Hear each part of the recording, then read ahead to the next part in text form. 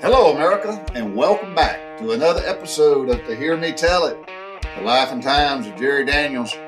When you've had your daily dose of today's craziness, dealing with all them Karens out there, ride shotgun with old JD as he goes back and recounts the life and times of growing up in the South during the 60s and 70s. I believe we were called baby boomers.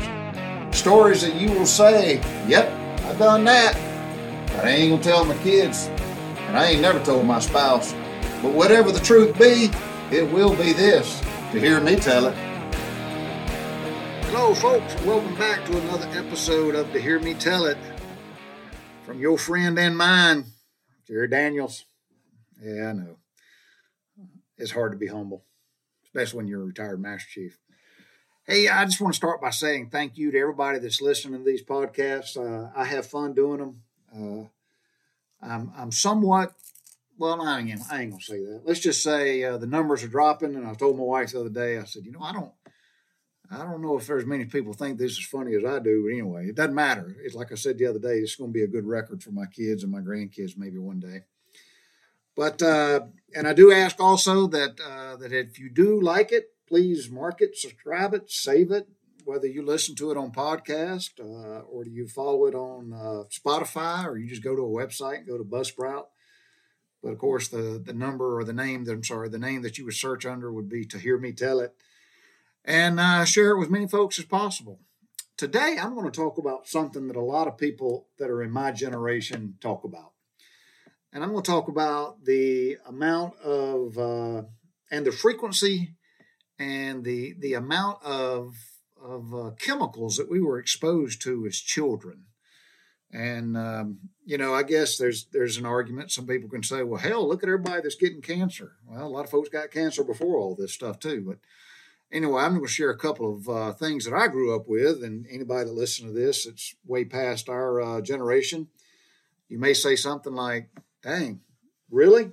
And the answer would be, yep, sure did.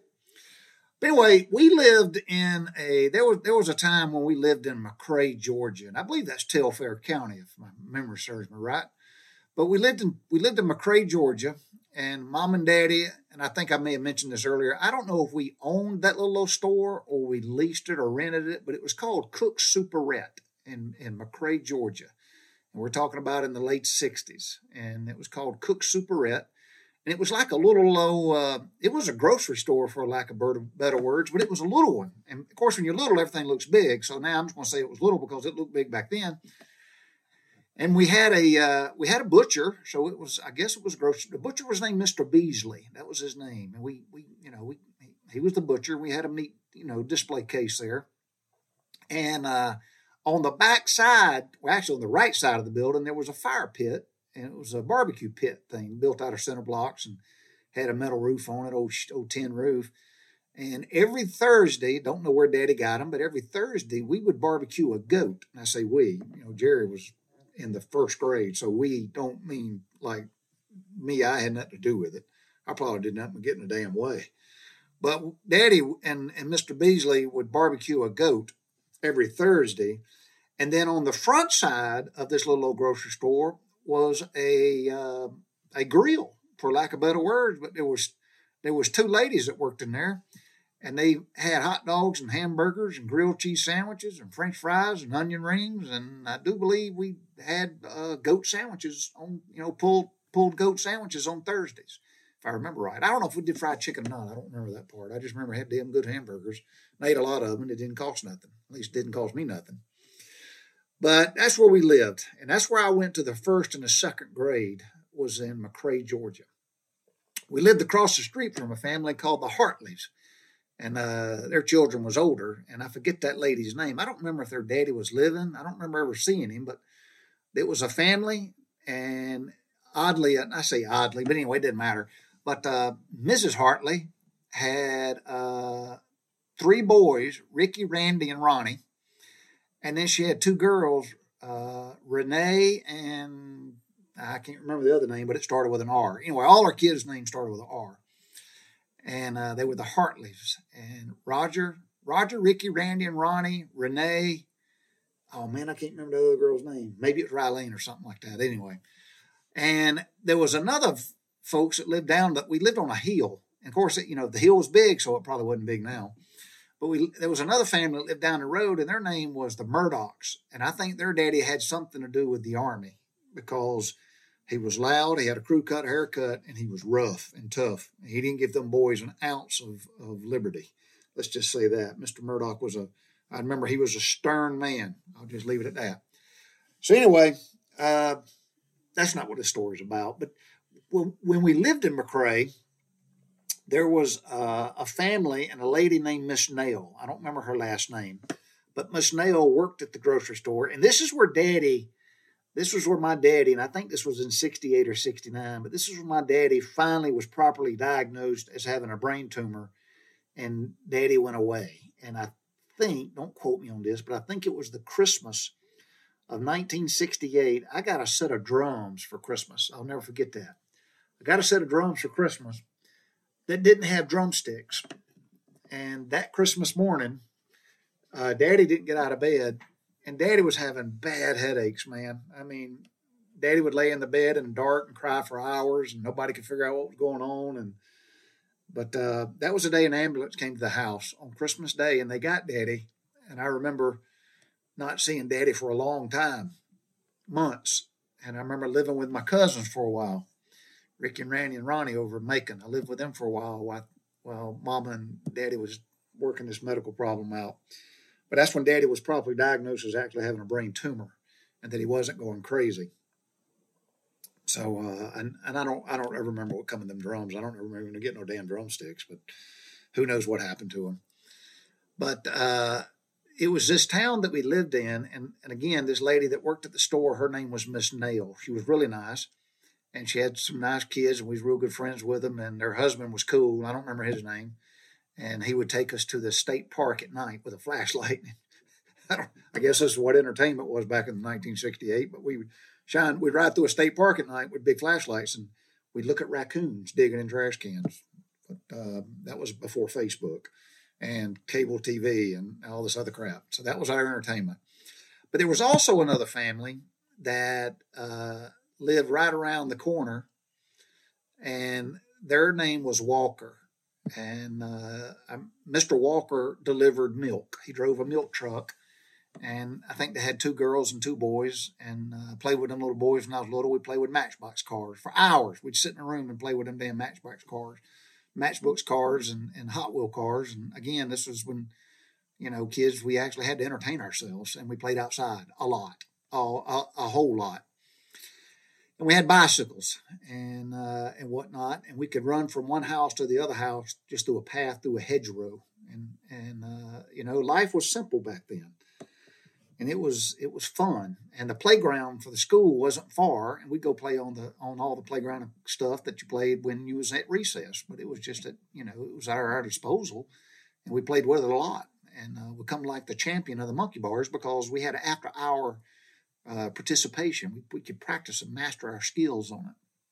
That was back when, and I know some folks may not believe this, but that was back when playground equipment was damn hazardous. I ain't gonna say it was dangerous. We were a hazard to ourselves, but there wasn't a whole lot of safety involved back then. And and I'm a safety guy, but the reality of it is it was kind of like a double-edged sword. Yeah, I'm sure some folks got hurt and broke arms. Matter of fact, I know folks got hurt and broke arms because I was one of them. But also, as a young person growing up, you learned a lot. You learned the hard way. You learned how not to fall.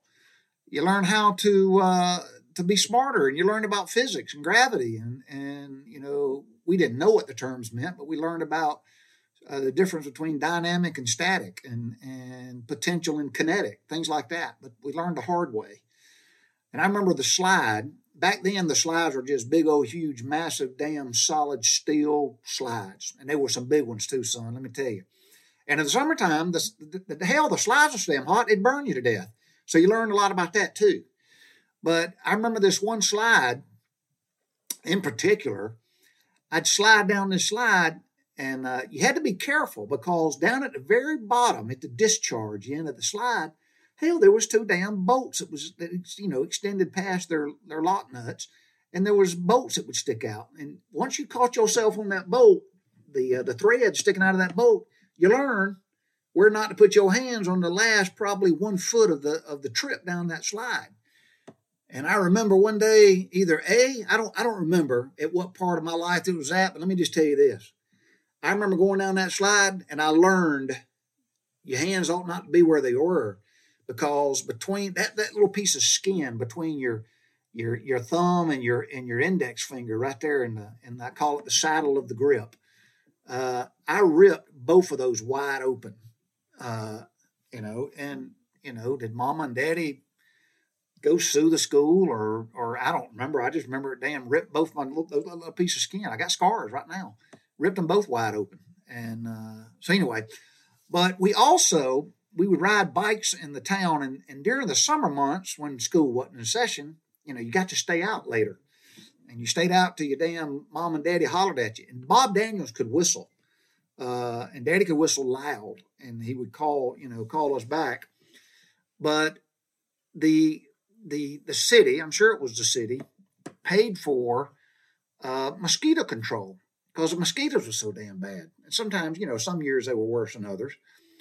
But and those who were my generation, they know exactly what I'm talking about, because you knew what it meant if you was riding your bicycle in the neighborhood in the evenings, and you'd hear this low hum sound, and it had a very unique sound, and it was the blower on the back of a Willis Flathead Jeep driving through there with a big old drum in the back of it with DDT chemicals. And he would ride around and he would spray a fog.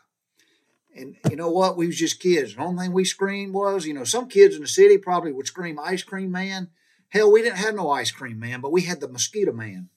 And we didn't say mosquito, we say Skeeter. So we'd scream our bloody damn heads off as loud as we could, let everybody know the Skeeter Man was coming through the streets. So what did we do? We got our bikes and we got behind him, and we thought it was cool to ride in a cloud of toxic chemicals.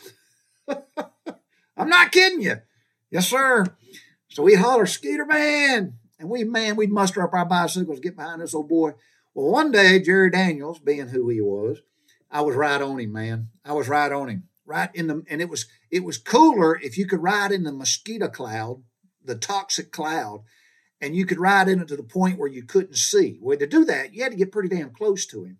Well, I was right up on him, man. I was in the cloud. I was living it. It was great. I didn't know that the damn Mosquito Man had stopped. And I run in the back of that damn Jeep, full bore, pedaling. And let's just say it didn't go well. Now, did the man get off the Jeep and do anything? No, because this was 1968 or 1969, whatever year it was. Maybe it was 67. But he didn't do nothing. If anything, you shook his head and said, well, that damn knucklehead, I bet he'll learn. And he was right. I learned. And so far, at my age, I haven't developed any kind of serious side effects.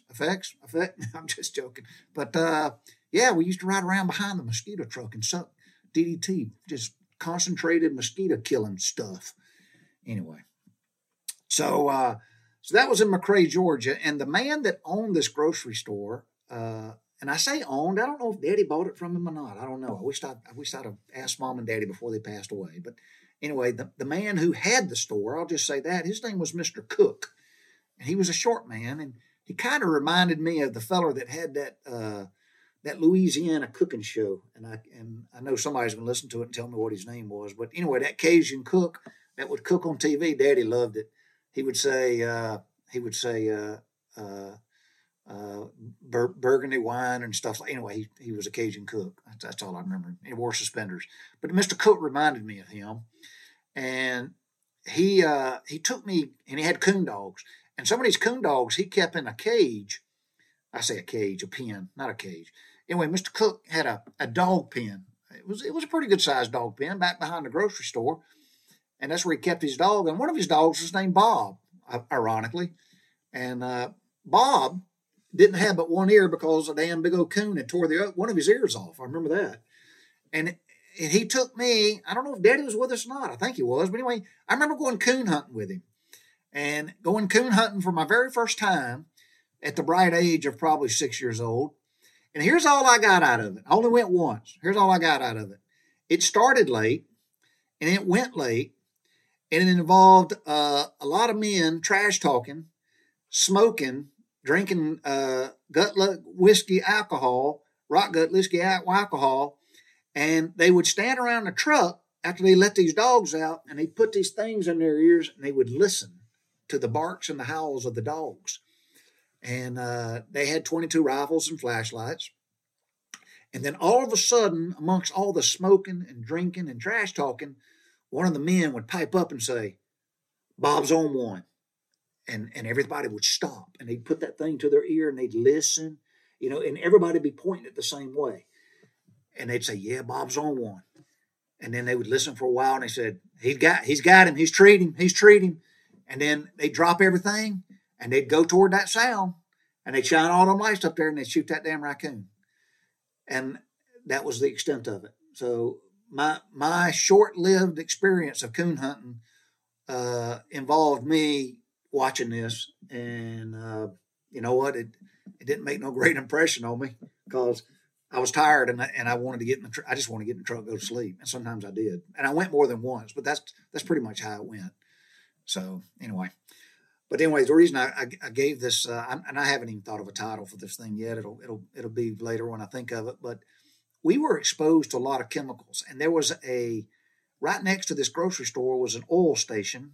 And all I remember is they had a lot of them old oil tanks and fuel tanks, and they had a lot of them big square tanks that had the manual pumps on them that you could crank, and you pump oil out of them or whatever else, some kind of fluid. And the ground around this facility was saturated with oil. You could walk in it and your feet would make that sucking sound. There was so many years and years and years of leaking and leaching oil into the ground. That's what it was. And behind this oil station in this grocery store, and next door to our grocery store was kind of like I ain't gonna say a strip mall, but I guess that's what we'll call it. But there was a paint store next to it that was attached to our building, so it was one building attached to another building and whatnot. But back behind there, where Mr. Cook had these dog pens, there was it was low lying, and there was a lot of standing water back there, and I think there was a creek back there too. But I remember going back there and playing. And one day I lost my shoes because my feet sunk down into that damn sopping, oily. It was like a tar pit back there, and it sucked my damn shoes off my feet. So here I go, walking back up to the grocery store, and had to tell Mom and Daddy that I'd lost my shoes. And Daddy was mad, boy. Woo, Bob Daniel was hot. Man, Daddy had a temper, but Daddy took me back there, and he walked back there, and he took about 3 steps and got his damn black and white bebops all scuffed up and muddy and that shit on them and stuff. I'm sorry. And whatnot. And he just give up. And anyway, he made me go back up front. And anyway, Mom ended up having to buy a new pair of shoes, which was cool because if you needed new shoes, you had to go to a big town, and we'd go to Macon. We'd go to Macon. We'd go to Macon, and we'd go shoe shopping. And we didn't have a whole lot of money, so I'm sure it was a financial strain on Mom and Daddy to go buy me a new pair of shoes. But all I remember is we could go to the shoe store, and if you was to buy a pair of shoes, you got a token of some sort, and you was able to put it in this big goose machine, and the damn goose would lay a golden egg, and then you open the egg, and then you saw what your prize was. So that was the thing to do back then, man. And I loved going to Macon back then because we got to go to Woolworths, and Woolworths was like a big, grocery, not a grocery store, but it was like a department store, I guess. But it was big to me. But it had a like a diner in it. You could go eat in Woolworths, and you could go buy some stuff. It was kind of like a CVS / Rite Aid / whatever the other one. Is it Woolworth? No, whatever it is. Anyway, like a big grocery, not a drugstore, a drugstore. It's like a big drugstore. That's what it was. But it was cool because not only did they sell it had a drugstore in there, and it had like a bar and grill, not a bar, but it had like a grill in there, and you could sit down and order, and folks wore, press white stuff and white hats and ties and that kind of stuff. But they had models, and I loved walking around and looking at all the model airplanes and model cars and stuff like that. And I guess if I was behaving and Mama felt inclined and maybe had $1 to spend on me, she'd buy me a model airplane or something. I'd buy it and Life was grand back then. All right, well, that's it. That's all I got. Try to always keep them less than 20 minutes. So I'll come up with the title, but yeah, we survived. We grew up in an era where we were exposed to a lot of chemicals, and I'm sure all the household chemicals were just as I say toxic. I ain't gonna say I don't know, but it was toxic. I'm sure. Paint back then had lead in it. When we broke a thermometer, we played with the mercury. I'll confess, I played with a lot of mercury in my day, and we chased a Skeeter Man, and life was fun. So that was it. So that's to hear me tell it. And me and my sister, we're okay. We survived. I love y'all. God is great. God is good. God is awesome in all records. And as my friend from where? Elgin, South Carolina, my great American, Mike Coker, would tell me, bicycle.